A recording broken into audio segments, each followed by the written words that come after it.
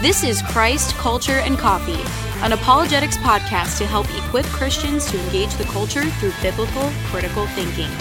Your hosts for this podcast are Robbie Lashua and Tyler Hurley.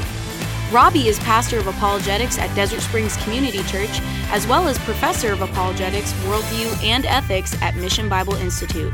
He is a graduate of Phoenix Seminary, as well as a graduate of the Masters in Christian Apologetics program at Biola University. Tyler is currently earning his undergraduate degree in theology at Grand Canyon University and currently serves as an apologetics intern at Desert Springs Community Church.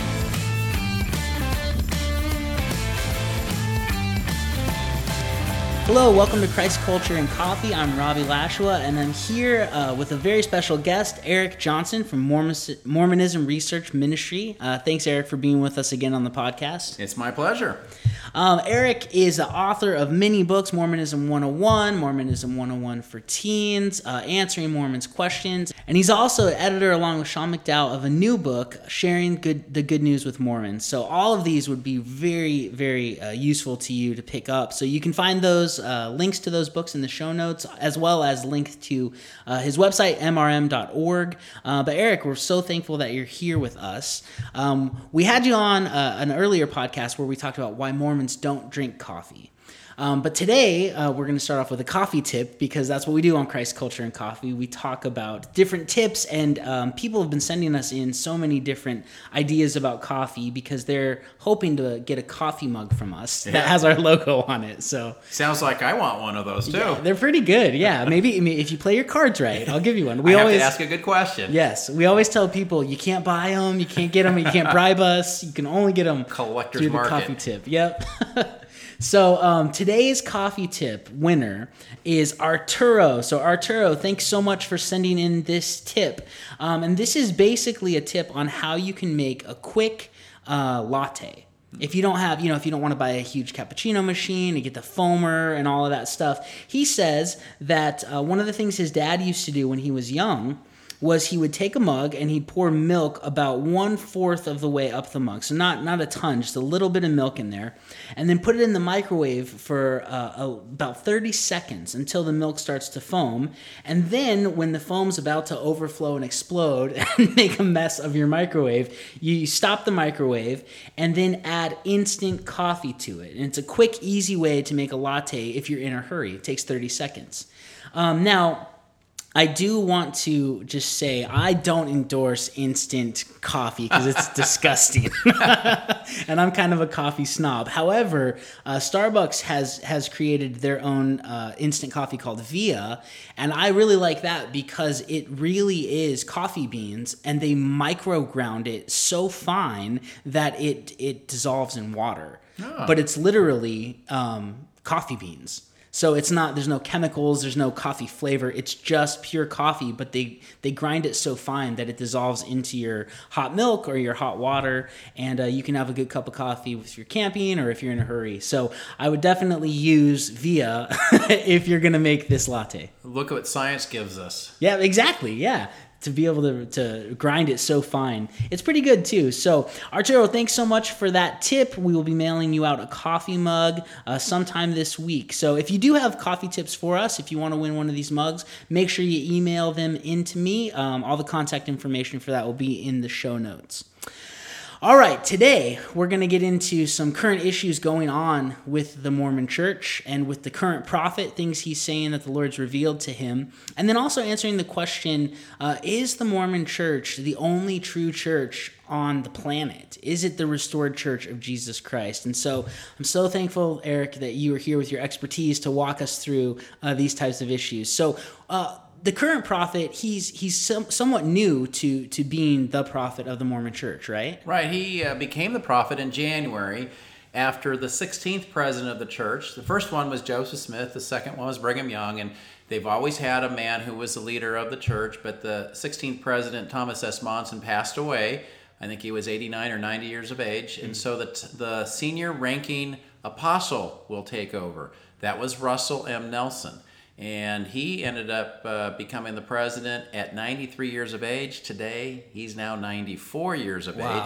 He's a former doctor. He was a great physician in his day. He did some of the early heart transplants that were out there, and he has a lot of background as far as professional life. But he is now the leader and the direct connection between us and God. He's the intermediary, if you will, between God and man. How do the Mormon elders pick who the new prophet's going to be? How does that work? Because I know, like the Catholic Church with the Pope, right? They kind of have a council and they vote on it. How does it work with the LDS Church? It's the senior ranking apostle. So we know if right now Russell were to pass away, Dallin Oaks, who happens to be the first counselor in the first presidency. There are two men underneath the president. He picks them out of the apostles to be under him.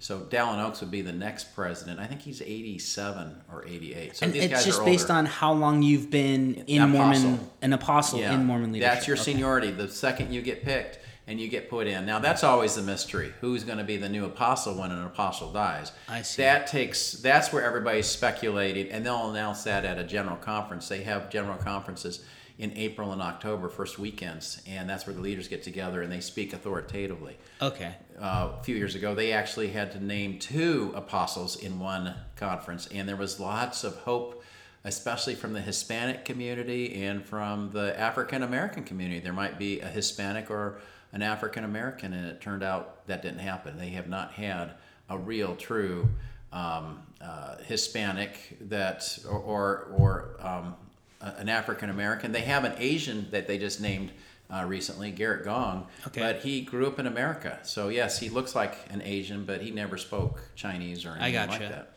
Interesting. And so, so once you get into the queue of apostle, if you outlive other guys, that's it. You get to be the prophet. Isn't that you put it in such a straightforward manner? But yes, you just have to live longer than everybody else to become the head leader. Okay. That's how God determines. If you aren't meant to be the leader, I guess you're not going to live. So they always have. They will always have a really old prophet.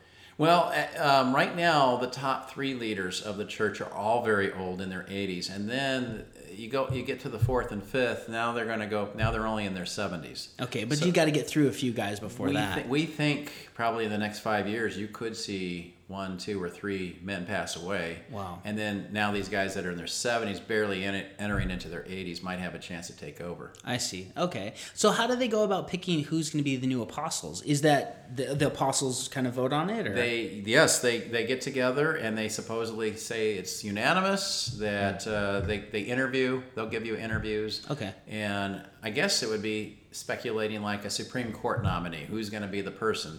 But Bill and I have tried very hard over the years to predict who it might be. We even have come up with 10 candidates, and we've never once gotten it right. But I'm going to say this. Generally, there's somebody with direct ties to Utah.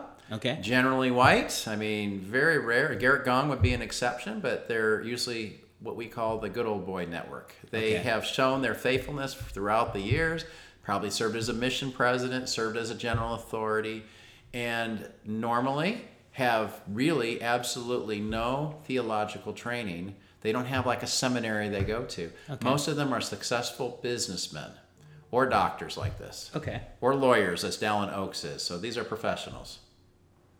Interesting. So currently, the new prophet since January is Russell Nelson. Yep. And he actually came out with a statement in August about something that the Lord had revealed to him. Yeah, August 16, 2018, he said, quote, "The Lord impressed upon my mind the importance of the name he decreed for his church, even the Church of Jesus Christ of Latter-day Saints." A few days later, he's touring Canada. And wherever he's going, there are huge crowds, because to get to see the prophet is like seeing the President of the United States. It's an honor. And he was getting a lot of questions from reporters and others about this revelation, really, is what it is. And he was kind of surprised by the hubbub caused by that announcement. And he said this. He told one crowd, "We released that announcement to the media on Thursday, and they're pretty excited about it.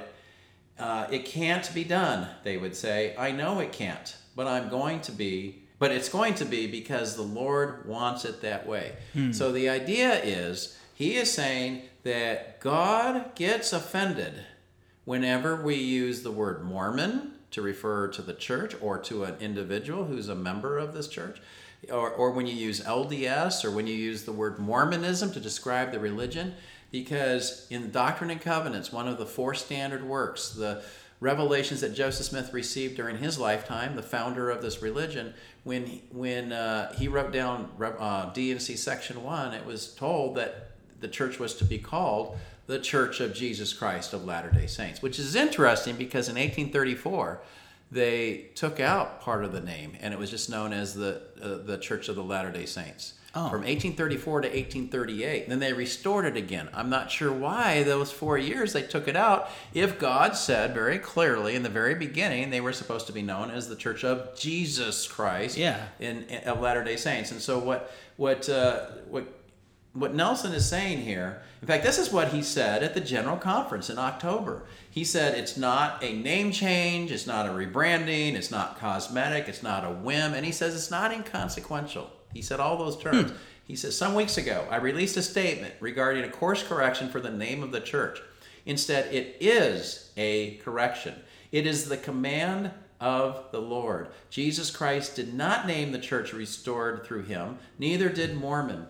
It was the Savior himself who said, for thus shall my church be called in the last days, even the Church of Jesus Christ of Latter-day Saints. That's from D&C 1. Thus, the name of the church is not negotiable. When the Savior clearly states what the name of his church should be and even precedes his declaration with, thus shall my church be called, he is serious. And if we allow nicknames to be used or adopt or even sponsor those nicknames ourselves, God is offended. Wow. I mean, that's pretty major. Yeah. Because, okay, what you're telling me is that the Mormon Tabernacle Choir, for I don't know how many years, over a century, this famous choir has sung for presidents and queens and traveled the world. The Mormon Tabernacle Choir. Or how about the different advertising campaigns like I Am a Mormon? They had a number of people give their testimonies. Mormon was just a name for a person. Obviously, it's not referring to the person who the Book of Mormon is named after. Sure. The Book of Mormon is named after the father of Moroni, who compiled all the gold plates, supposedly, and put them together, gave them to his son Moroni, who later buries them in a hill that Joseph Smith later on dug in 1823 when the angel Moroni came and visited him. Obviously, the word Mormon is a nickname that the Mormon people have actually taken with great enthusiasm. They love the name so much that they if you ask a person who was a member of this church, what are you? Well, I'm a Mormon. It was an easy way to be able to say, oh, okay. It's a way to distinguish them. Yeah. Sure. Yeah, and that's what's been interesting to me about this, because I'm thinking, what is he trying to accomplish with the name change? I know before this, for a long time, Mormons would say to me, Mormon's a nickname. We didn't give it to ourselves. It was kind of given to us, but it's okay.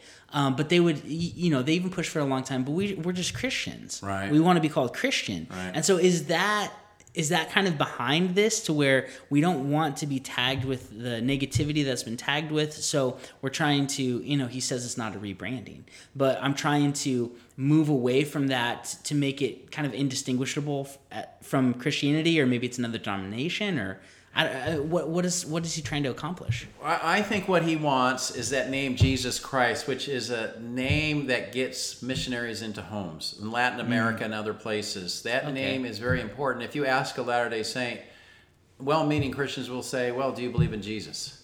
And they get offended because the missionaries will point to their badge. It's the Church of, and in big letters, they changed that back in the 1990s.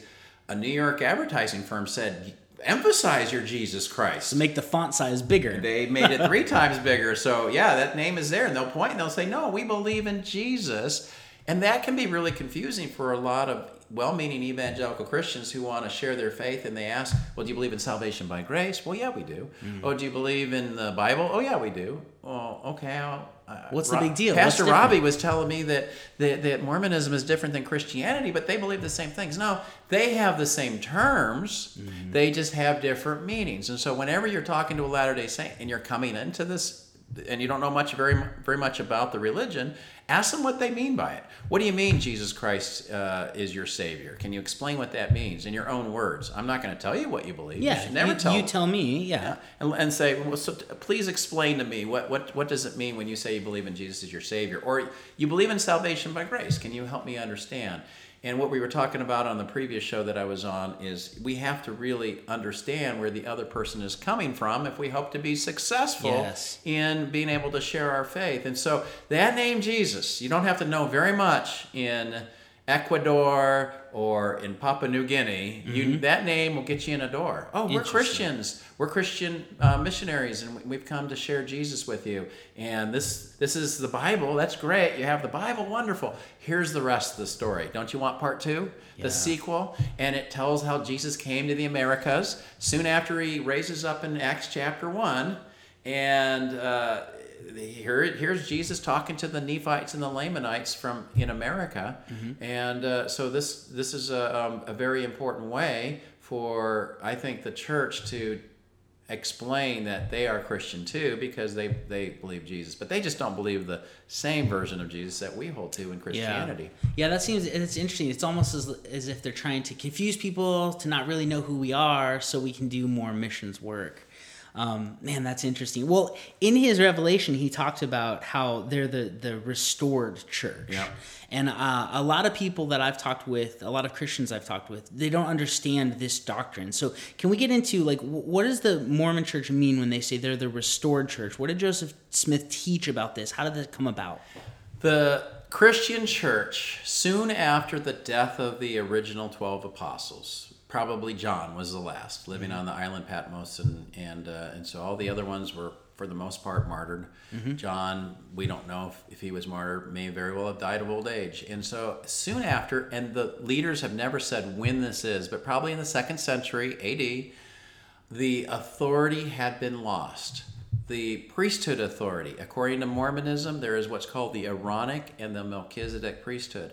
And today, young boys at the age of 12 can get the Aaronic priesthood. And that comes from Aaron, right? Aaron, right. Moses' brother, Aaronic. Yeah. Yeah, okay. and so that is certainly talked about in the Bible. Sure. And then you have the Melchizedek priesthood. There's not really a priesthood in the Bible referred to as the Melchizedek priesthood, but in the order of Melchizedek, it says in Hebrews that Jesus was the one who was the Melchizedek priest. But 18-year-old boys can get that. Males are the only ones who get the priesthood. Well, the church did not have the authority to have that priesthood because there was what's called the Great Apostasy. All authority was lost.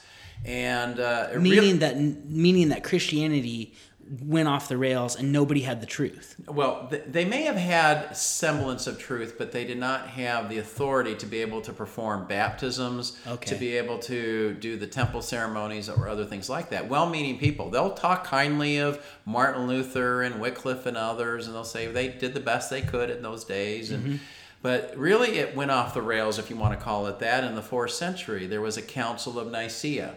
And if you ask a Latter-day Saint to explain to you what the Council of Nicaea is, they have no clue. They think that's where the Trinity was invented. Oh, that's not true. Well, the Trinity is not found in the Bible. Sure. And you were talking about that the other day in your talk. That when a Mormon says, the Trinity's not even found in the Bible, you say, well, I wouldn't expect it to be because it's Latin. Yeah. And it's Koine Greek in the New Testament. So tri and unity, 2 words put together. But the idea in the Council of Nicaea in 325 is that they were trying to determine if a man named Arius was correct in his assumption that Jesus was created and that there was this false worship of Jesus that should not be happening because he was not God in the flesh. In fact, today, Jehovah's Witnesses are a great example of people who follow the teachings of Arius. He used verses like the Father is greater than I in John 14:28. Well, there obviously Jesus is not God because he says the Father is greater. But you have to understand a lot to be able, read your Bibles and know what it's talking about. And that's what Arius was going against. But there were other teachers. Athanasius would be one. Alexander was another. And for the most part, there were 350 bishops or so. Only a couple sided with Arius when they were all done. And the rest said, the Bible teaches there is one God, and yet Jesus is God as well, because it's very clear. Now, they didn't really deal with the whole Trinity issue. It actually does not get talked about fully until 381, the Council of Constantinople, where they also dealt with the Holy Spirit. Because if you read the Nicene Creed today, it kind of doesn't say much about the Holy Spirit. It's all about Jesus, but that was the issue they were dealing with. But the idea that the Trinity was formulated in the 4th century, as false as it is, and we have roots going back to the 2nd century, we can look and see that this is something that was taught even though the church was underground and it was being persecuted. So it wasn't like they were coming out with systematic theologies for everybody to read. So there were some weaknesses. But when Constantine becomes a Christian, now it becomes in vogue to be able to talk about these things and have councils. But Joseph Smith said, this would be a wonderfully big God. It would be a monster if the Trinity was true. 3 beings in 1 being, how does that work? They had a false understanding of that Trinity. So it wasn't until 1820 Joseph Smith is seeking after God, trying to find out which of all the churches in the Second Great Awakening were true. The Methodists, the Presbyterians, the Baptists. And so he prayed using James 1:5 as his source that you can ask for God for wisdom. And if you're sincere, you're going to be able to find it. That's James 1:5 is talking about wisdom and not knowledge. But he took that verse wrongly, prays about it. He goes out into what's called the Sacred Grove in upstate New York where he lived, and God the Father and Jesus appeared to him. It's called the first vision. It's a historical event in Mormonism. If that's not true, then the whole religion falls apart. And the leaders very clearly have said that to be the case. So the question I have about the first vision is, was anybody with him? Nobody was with him. Of course not. Yeah. Because that's exactly what Muhammad said when he was in the cave by himself. Yep. It's very convenient to say this historic event happened with no eyewitnesses. And not only that, Robbie, but you have nobody talking about this first vision. The earliest account is 1832, 12 years after the fact. He writes about the Lord appearing to him in his diary.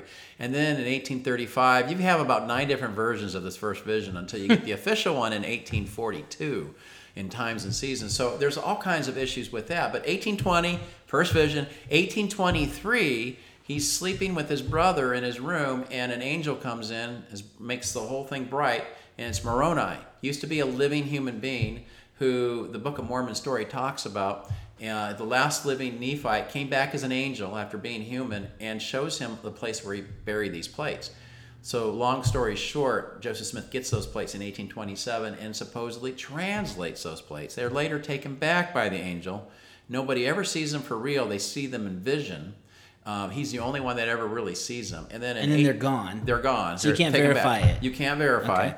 So then in 1830, he founds the church, prints the Book of Mormon, in April 6th. They have 6 members, and that's how this church gets reestablished. So it's known as the Restored Church because the former church, all kinds of problems. The Bible we have actually cannot be trusted. They do believe in the King James Version of the Bible, but only as far as it's translated correctly. And what they mean by translation is not like the New World Translation. We would say that's a terrible translation that Jehovah's Witnesses have done. Yeah. And you have lots of versions. And anytime you take one language and try to move it into another, there's going to be weaknesses. Sure. But they don't mean translation. They mean transmission, because Joseph Smith said there were many corrupt teachers, priests, who were adding things in and subtracting them. Well, that's an argument that we actually deal with in chapter 2 or 3 of our book, Sharing the Good News with Mormons. Matt Slick talks about how we have over 5,000 Greek manuscripts. Yep. For you to try to say that something was added or subtracted, well, that's the beauty of having all these manuscripts, because you can trace them back to as early as they go, and you can see where maybe an error entered in at a certain point. Yeah, and we know that it entered. And so that means we know what was original. Right. Yeah, absolutely. So they don't really have a leg to stand on in that. But even with his, even the story that he tells of in the Second Great Awakening going around is, are the Methodists right? Are the Presbyterians right? The answer to that is yes. Yeah. Both of them were teaching the gospel. Yeah. So his assumption of which church is the correct, meaning the others aren't correct, that was a false assumption. Yeah. And then the other thing I've always had, it's bugged me about this story, is he believes that verse from James is accurate. How do the Mormons know that wasn't corrupt and added by some evil priest at a certain time? It's a great question. And so if you're going to use the Bible and then diss on verses that don't agree with your philosophy, but then accept the other ones, well, and I think you could actually say that Joseph Smith could have known in 1833 he was he retranslated the Bible, the New Testament, and the whole Bible, but he did little sections. He has no real Greek or Hebrew. He had a little bit of Hebrew he dabbled in, but and so he does do a lot of changes. It's called the Joseph Smith translation, or the Inspired Version, and you can buy it today. The church doesn't use it officially. Why? But why? Because it's owned by the Community of Christ, an offshoot of Mormonism. They're in Independence, Missouri, and so they still own the copyright, and so they don't want to have to buy this through them. But they use it all the time.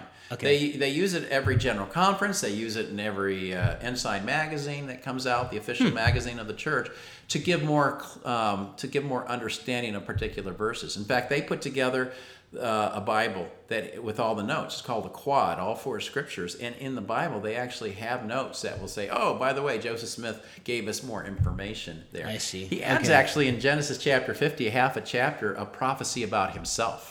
Right in the middle? Oh, okay. Yeah, he actually writes that in. It's found in the Book of Mormon, and he puts it in there as well, as if somehow we have no manuscript evidence. Nothing from the Dead Sea Scrolls, for instance, says that this portion that talks about Joseph the seer, it's talking about, in Genesis 50, it's talking about Joseph the patriarch, but there would be another man named who would be who would come later, and they think that's a direct fulfillment through Joseph. Well, and that's a real problem for us, because he added himself into the middle of Isaiah, and the argument was after the death of the apostles, this book got corrupted. Yeah.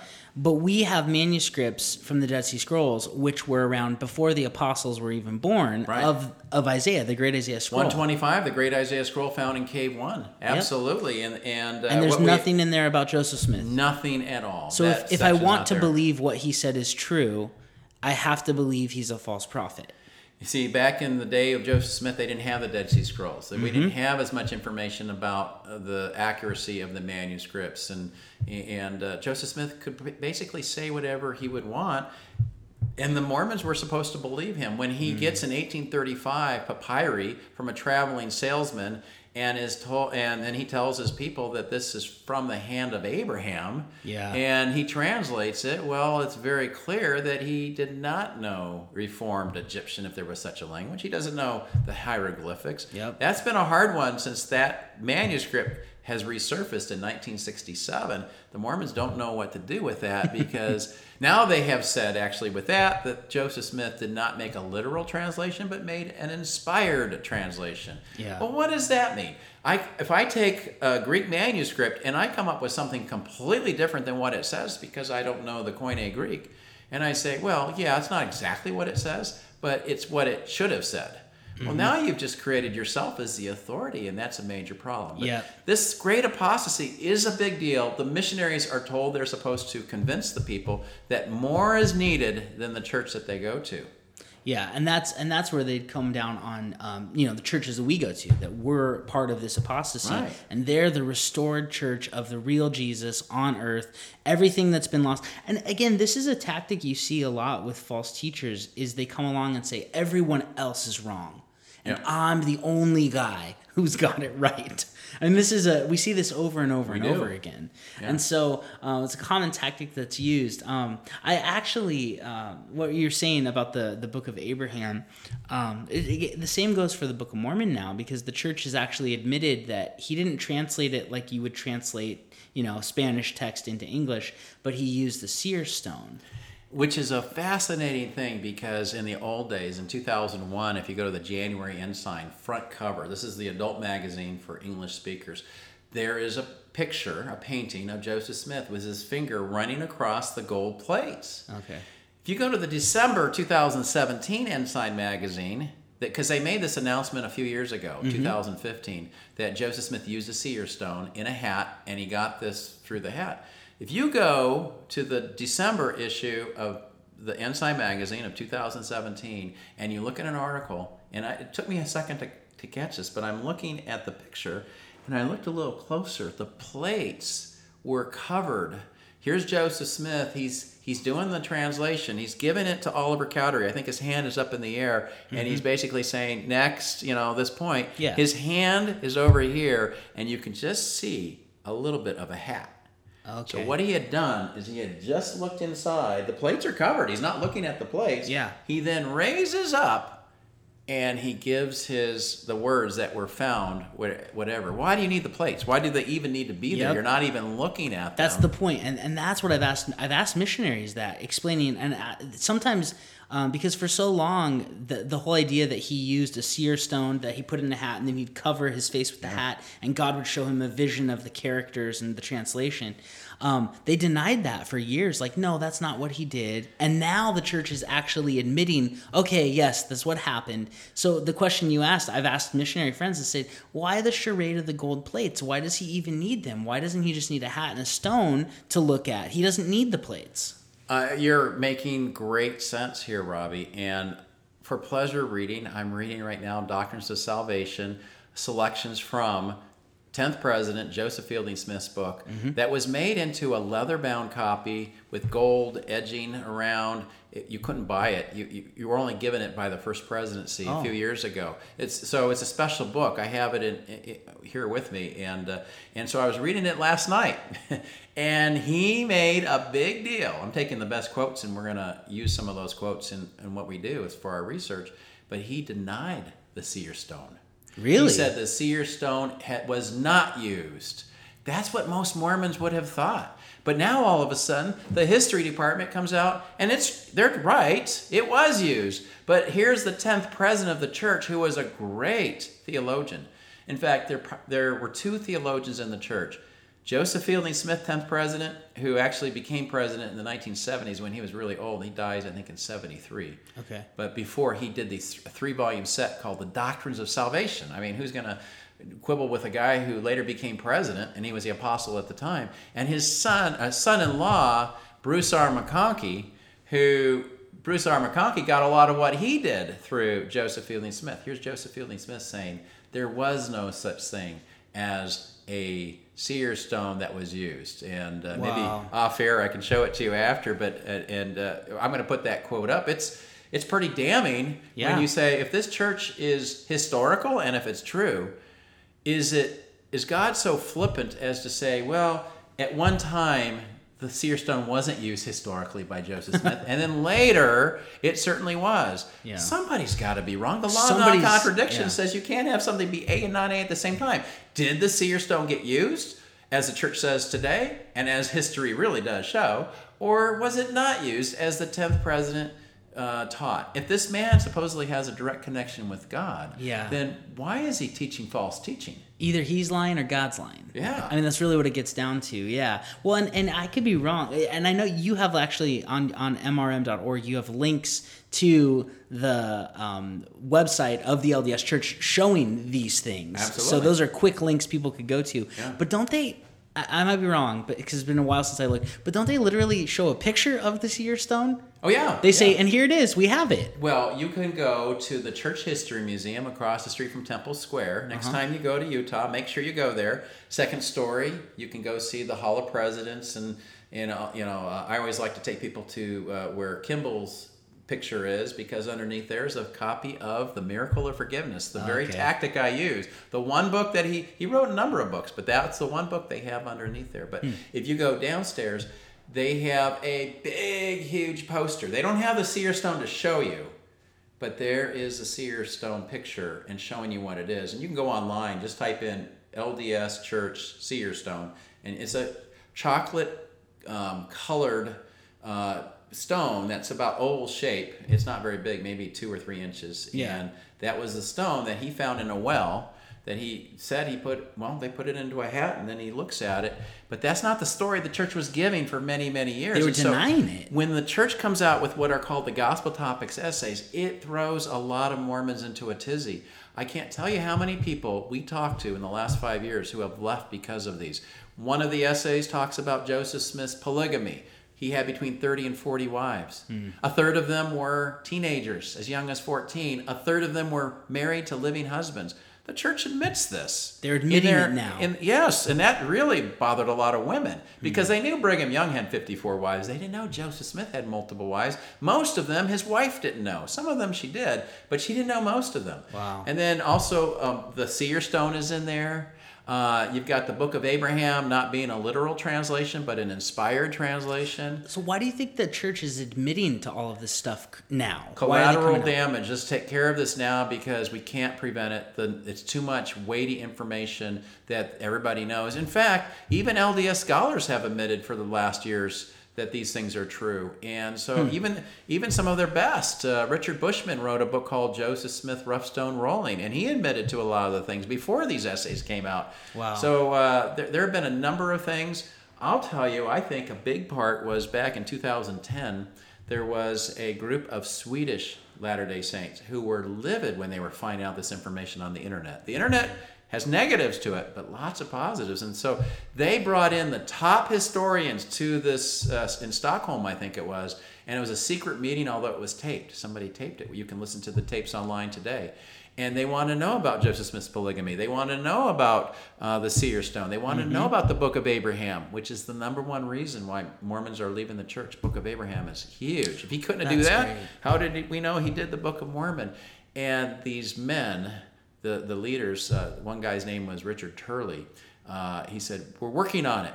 We're going to be coming out in the next few years. We're going to be admitting to some of the, he didn't say admitting, but we're going to be explaining these things." Well, these saints were mad. Why did you make us believe that Joseph Smith was only married to one woman? Yeah, we never did that. Well, yeah, if you go look at the primary books and the other things, you never hear of anybody but Emma, and everybody thinks. We did something with this in I'm going to say the year was 2005, I think it was. Maybe it was 2007. We go out to a pageant called the Mormon Miracle Pageant in Manti, Utah. It's on the side of a Mormon hill in a town that at the time was 90% LDS. People come from all over to see this pageant. They've been doing it for over 50 years now. We always, as Christians, like to go out and share our faith before the pageant starts at 9:30. One year, we decided to do a tactic, Robbie. We took 33 women of the approximate ages of the wives that Joseph Smith had, and we dressed them up in pioneer garb. We put a sign around their necks saying who they were, and on the back had all the information for the girl who wasn't an expert on that particular wife, sure, but to be able to read it. We had girls as young as 13 and 14 who paraded with girls or ladies who were 50. Okay. Because Joseph Smith had a couple of 50-year-old wives. So we paraded them out there, and then they just stood there. And I can't tell you in 2007 how angry a lot of the Latter-day Saints were. They came up saying, "This is wrong. This is not true. Emma was his wife." I mean, over and over. So we had all the information. We had we had several books that explained, from Mormon perspectives, all the wives. The Secret Wives of Joseph Smith, these different books that we would have, and so we would explain, but this is what it really is. No, it's not. We did this. We waited 10 more years, and in 2017, we did the same exact illustration. My daughters were part of this, and so was my wife. They dressed up as well. We did it 2 different Friday nights. Put them out there, and hardly a buzz. Nobody came up to us. Everybody just ignored us. Nobody was coming up angry. And we realized, wow, from what we saw in 2007 to what we saw in 2017 was night and day. The church before, most members didn't know Joseph Smith had been married to multiple wives. Now, it was embarrassing. They didn't like us standing out there. We weren't trying to mock or anything. It was an object lesson. Yeah. These are how many 33 is. Now, 34 would be his wife, Emma, and then his first wife, and then all these other women that he married, most secretly. Sisters involved, mother and daughters. Women married to other men, like you said. Yeah. 11 of them. And so these are the things that I think bother many Latter-day Saints, and why we, I think, have seen, we think a mass exodus. The church is in a lot of trouble, and that was even admitted by a church leader a few years ago at a Q&A session at a college in Utah, where he said, it's pretty much an epidemic. We're struggling with this. Yeah. So they're doing everything they can. I don't know, Robbie, if they knew how negative the people were going to take this. I think, and they bury, by the way, the gospel topic essays on their website. You have to click 3 times to get to these. If you go to our website, on the front just page. type in gospel topics essays on mrm.org. We have a whole section. Yes, we want to link them over to those original articles. Yes. We have podcasts on, I think, every single one of those, Plus, we also have an article where we take that and we respond throughout and dissect it for the most part. And that's been very successful evangelistically, because the history is probably killing them more than the doctrines are. Yeah. A lot of people are willing to accept false doctrine, but they're not willing to accept false history. That's very interesting. I think too, like it's kind of the problem it seems that the Mormon Church has is when you start any type of a false religion like this, a cult like this, then they eventually, Brigham Young's like, we got to get out of the country. Yeah. Which is what a lot of cult members do. Let's seclude our people away. Yeah. So they moved to what then was Mexico, into the Great Salt Lake Valley. Yeah. And so they were out of the country and secluded. And so it's easy to control people's thoughts when you're the only people around. Yeah. But now, like you said, with the internet, the world has come to Salt Lake City, and you can't keep these things a secret. So what are they to do? They have to admit, okay, because people are going to know we're lying because we can't control thought like we used to be able to. And so it's kind of a predicament for them. And I'm glad that the truth is coming out and it's setting people free so that they don't have to believe in this lie anymore. Yeah, exactly. And I think what this does for me is it makes me just feel such pity and sorrow that so many good people, Mormons are wonderful people, yes. You know that. Great neighbors, loving, yes. And yet, it's like they have something green stuck in their tooth. And nobody wants to say anything about that. You're gonna let a guy go all the way through the day with this green thing in their tooth. They see it in the mirror later and they wonder, why didn't anybody tell me? Yeah. I think when we bring up this history, when we bring up the differences of our doctrine, it's not because we are hateful toward the Latter-day Saints, but this is reality. Yeah. The internet can lie, don't get me wrong, but when you have the abundance of evidence to say that Joseph Smith manipulated women to marry him. He actually used this illustration. He said there was an angel of death who had a sword, a flaming sword, and he would tell the girls, if you don't marry me, I will be killed, with this flaming angel sword. Wow. And so they were feeling pity for him, and so he's the prophet, right? Yeah. And so some people say, well, his polygamy was just in name only. No, their own historians have said, no, sex was a part of the vast majority. Maybe not every single one of those 30 to 40 wives. The church says 30 to 40.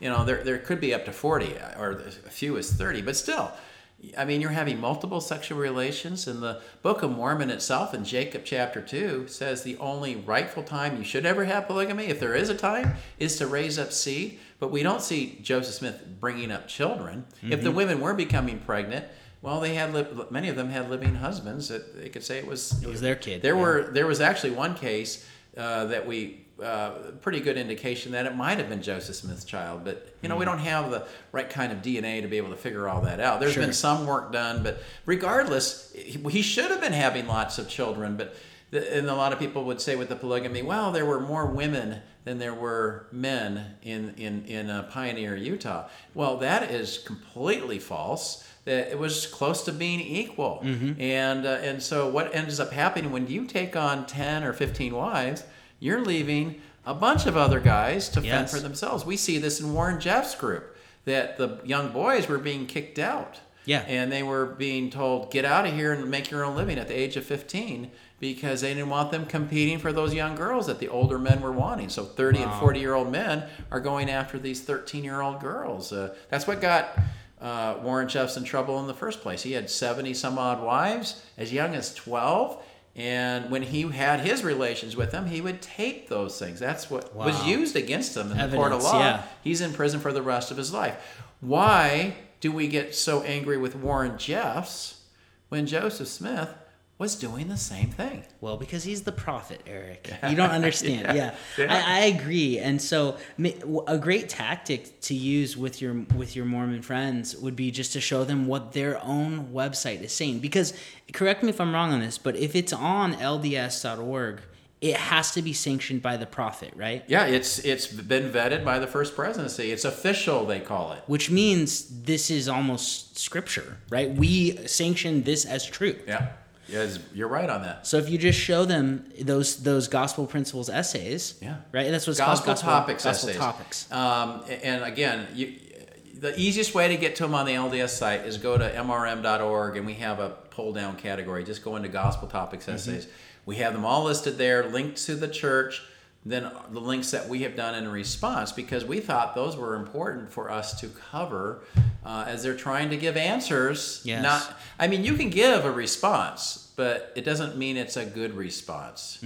And so a lot of Latter-day Saints, we've already responded to the issue of Joseph Smith having many wives. Yeah, you did, but is it really satisfactory, the way that they've answered it? Are you okay that Joseph Smith in the 19th century was taking on young girls? A third of his wives were teenagers. Today, what do we call such a person? He's a pervert. He's a child molester. When the Me Too movement started a couple of years ago, somebody did a meme of all of these wives of Joseph Smith, and they all had little buttons that said "Me Too, Me Too, Wow. Me Too," because really, weren't they abused? Here's a guy who can't give them what they really want. They want companionship. They want to be able to have a father for their children, and you're just messing around with them, and you're violating them by having sex. And you're pushing them in that position because you're in a position of power and authority. Yes. Which is what a lot of the Me Too movement was about, that these guys are wielding their power to give me a movie role or whatever. Yeah. Similar thing was going on. And this is a problem of mankind, right? Oftentimes people do despicable things for money or for power or for sex. And that's what cult members are doing. And that's again why Christianity proves itself to be true, because all the disciples died for something and they didn't get money, power, or sex out of it. Right. So it proves they must have really believed this. Why did they really believe it? And it's based on a historical event that wasn't a boy in upstate New York alone in the woods experiencing. It was something that multiple people saw, 500 people at one time, all 12 of the disciples, and even enemies of Jesus saw him resurrected from the dead, and that converted them to the reality that he is God. History is very important, and the Mormon leadership itself has noted that if the first vision is not true, if Joseph Smith did not see God the Father and Jesus, and there's all kinds of problems with all the different versions, and as if things were being added in later. And if the Book of Mormon story is not true, if there was not a people group called the Nephites and the Lamanites, and if there was none of that, and the archaeology, for instance, and the history we have says no. In fact, they don't even know where to look. Some Mormons think it happened here on the North American continent, but we have no evidence. Yeah. So they have to go to Central America and borrow the Aztec and Mayan ruins to say, well, those are the Lamanites. But let me tell you, Robbie, I go to Israel every year, and every year I'm standing on places like Capernaum and Caesarea and the Herodium, and we found Herod's tomb. And we go to Bethlehem and Jerusalem. These are real places describing real people. Yes, you have to still have faith. Don't get me wrong. You can't empirically prove there is a God or that Jesus is resurrected. But the evidence there, it seems to be the most logical conclusion to where the evidence leads us. When we come to Mormonism and we take a look at those two historical issues, that's their resurrection from the dead of Jesus. For us, that's what we have to defend. They have to defend those two things, and they can't do either one very well. So does this just become an esoteric faith? Does this just become existential, that you just kind of have to believe it to be true by praying a prayer at the end of the Book of Moroni, and you know in your heart it's true? But as we've said in the previous broadcast, Jeremiah 29:11 says, the heart is deceitfully wicked. Who can understand it? And Proverbs 14:12 says that it's not the way that you go about things, that we can deceive ourselves. And if that's the case, then I want to let every Latter-day Saint know that there is something green between their teeth. They may not think that's good news. No, I think it's bad news, but it can be fixed. Yes. Just as a doctor who tells a patient that they don't have cancer when they really do because they didn't want to upset them. Well, a bad doctor would do that. A good doctor would give bad news, but then say, yes, Joseph Smith is not true. He's not a true prophet. The LDS Church is misleading you. That's bad news. I'm sorry that happened to you. But aren't you glad there is a God and there is a Jesus? And I don't want you to throw the baby out with the bathwater. Most Mormons who leave end up becoming agnostic or atheists. They say if the church is not true, then nothing else is, because there's that great apostasy. It's all been tainted. But if it hasn't been tainted, and this is fascinating to me, why Mormons will former Mormons will deny everything their church says except that one lie.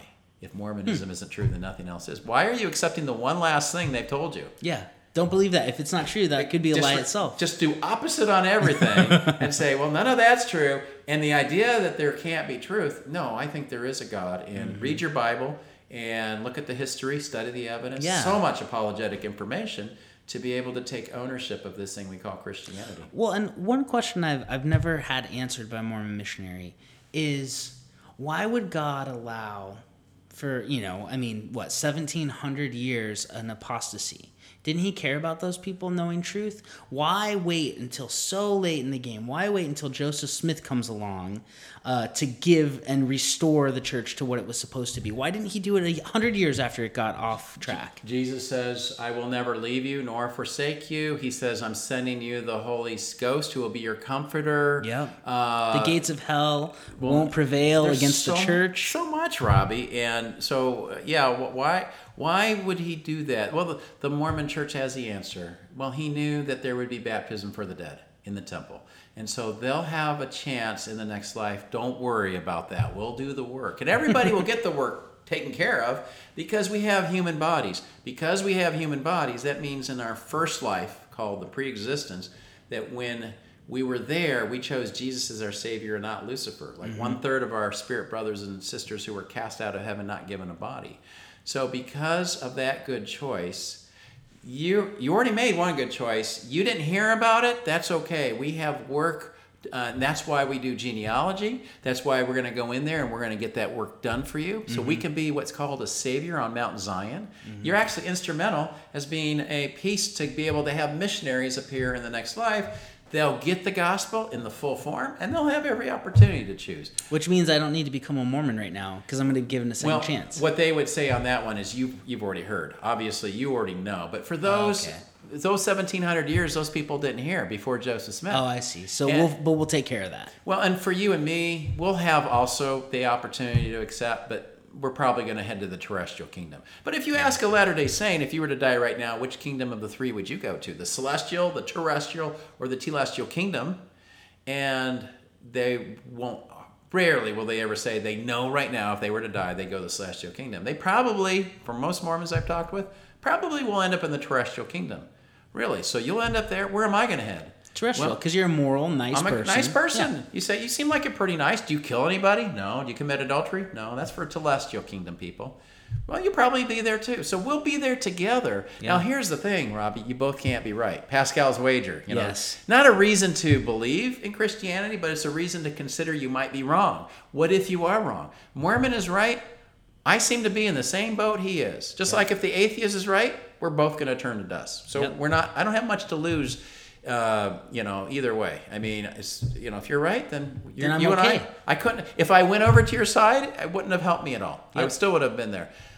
But if it's true that, and both of us could be wrong, but if it is true that Mormonism is wrong and Christianity is right, there is a difference between the resurrection unto life and the resurrection unto damnation. There is resurrection for everybody. Yes. But the Great White Throne is not going to be a pleasant place. You can say to Jesus, Lord, Lord, look at all the good things I've done. And Jesus is going to say, I didn't know you, because the blood of the Lamb did not cover that individual and he was not regenerated. Yep. And that's why I do what I do. I'm full-time missionary in Utah because I care very much about the Mormon people, having never been Mormon. But I love Mormons because generally they're willing to sit down and have an intelligent conversation. And if you're somebody listening here who has an LDS friend, ask some questions. Ask them why are they LDS. Bring up some topics. You might get into a topic without having to Bible bash or don't ever go against the person. Go against their philosophy. And the philosophy that we have, we should be willing to have it attacked. Hopefully nobody attacks us, although there have been atheists who go after us personally. Sure. But same thing. We don't want to go after that person and create what are called ad hominem attacks, but rather we want to go after the philosophy. If Mormonism is true, it should be able to stand on its own two legs. Yes. And if it's not true, then it should be easily shown to be false. And then somebody could say, I could do the same with your Christianity. Okay, well, that's where we go to the Let's resurrection. Talk about it. Yeah, let's go talk over about it. the evidence. Let's look at it. Absolutely. And that's what we're called to be as ambassadors, right? Being given the ministry of reconciliation. That's what we're to go and do to the world. So, Eric, thanks so much for sharing all of your wisdom on Mormonism and their belief on being the restored church and what the current prophet's saying. This has just been a really great time, a really enriching time for me to learn and to think through these issues. So really appreciate what you were doing with Mormonism Research Ministry. It was my pleasure, Robbie. Thanks for having me on. Yep. Well, thanks for listening again this week. And our goal here at Christ Culture and Coffee is that we want to equip Christians to be able to defend their faith and to be confident in their faith. And I hope that as we talk with Eric today, you would be confident in what you believe in, and you would see the lies and the issues that the Mormon faith has, and that you could take that evidence, you could take those arguments, and you could love people enough to tell them that they're believing in a lie and that you have the truth and that you want to help them see who Jesus really is. So that's the goal of this podcast. We just ask that you go out and you be good ambassadors for the Lord. Well, thanks once again for being with us, and we will see you next week. You have been listening to Christ, Culture, and Coffee, a podcast ministry of Desert Springs Community Church in Goodyear, Arizona. For more information, visit our website at dscchurch.com.